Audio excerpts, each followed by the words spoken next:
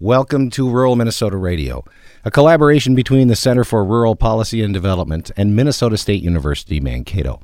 I'm Jim Gullickson, and joining me today by phone is Matt Varilek. He is the president of the Initiative Foundation.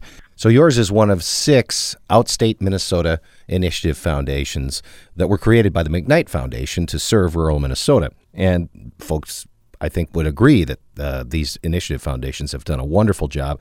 One of the things you talked about last week was being able to offer loans or grants to businesses.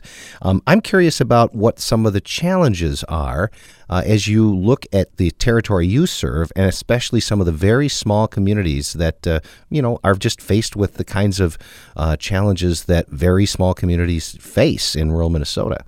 One of the things that we see as a challenge in the region, and this is true for a lot of rural America, including greater Minnesota, but that we have demographic changes underway where we're getting older on average. And one thing that means is that whether you're talking county boards or city elected positions or nonprofit boards, businesses, et cetera, all sorts of important organizations have leadership that's also getting older. And you have a generation of leaders that are going to get to where they want to move on to the next phase of life, and we need a new generation to backfill. And so one of the things we're doing at the Initiative Foundation is we have a program called Emerging Leaders, where we are trying to work with the existing group of leaders in communities across our region and help them engage with other folks that maybe haven't stepped up quite as much, and fill them in on what's required of those positions and encourage them to step forward and be as effective as they can.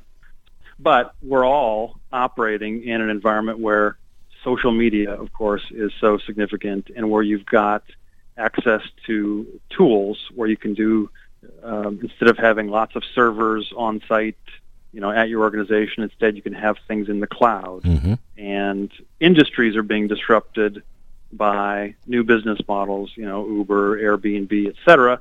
Well, we all need to be looking at our own industries, whether it's philanthropy in our case, or some of the industries that we serve, whether working with nonprofits or businesses that we're lending to, et cetera.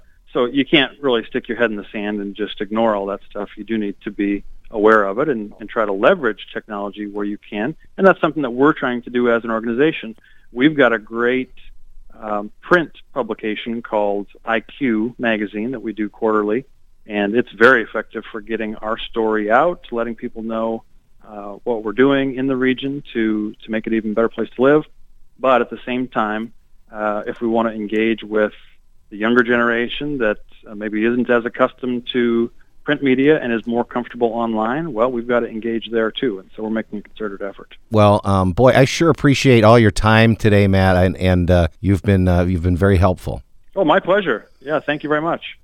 Matt Varilek is our guest today on Rural Minnesota Radio. He's the president of the Initiative Foundation, and this has been Rural Minnesota Radio. We'll catch you next week.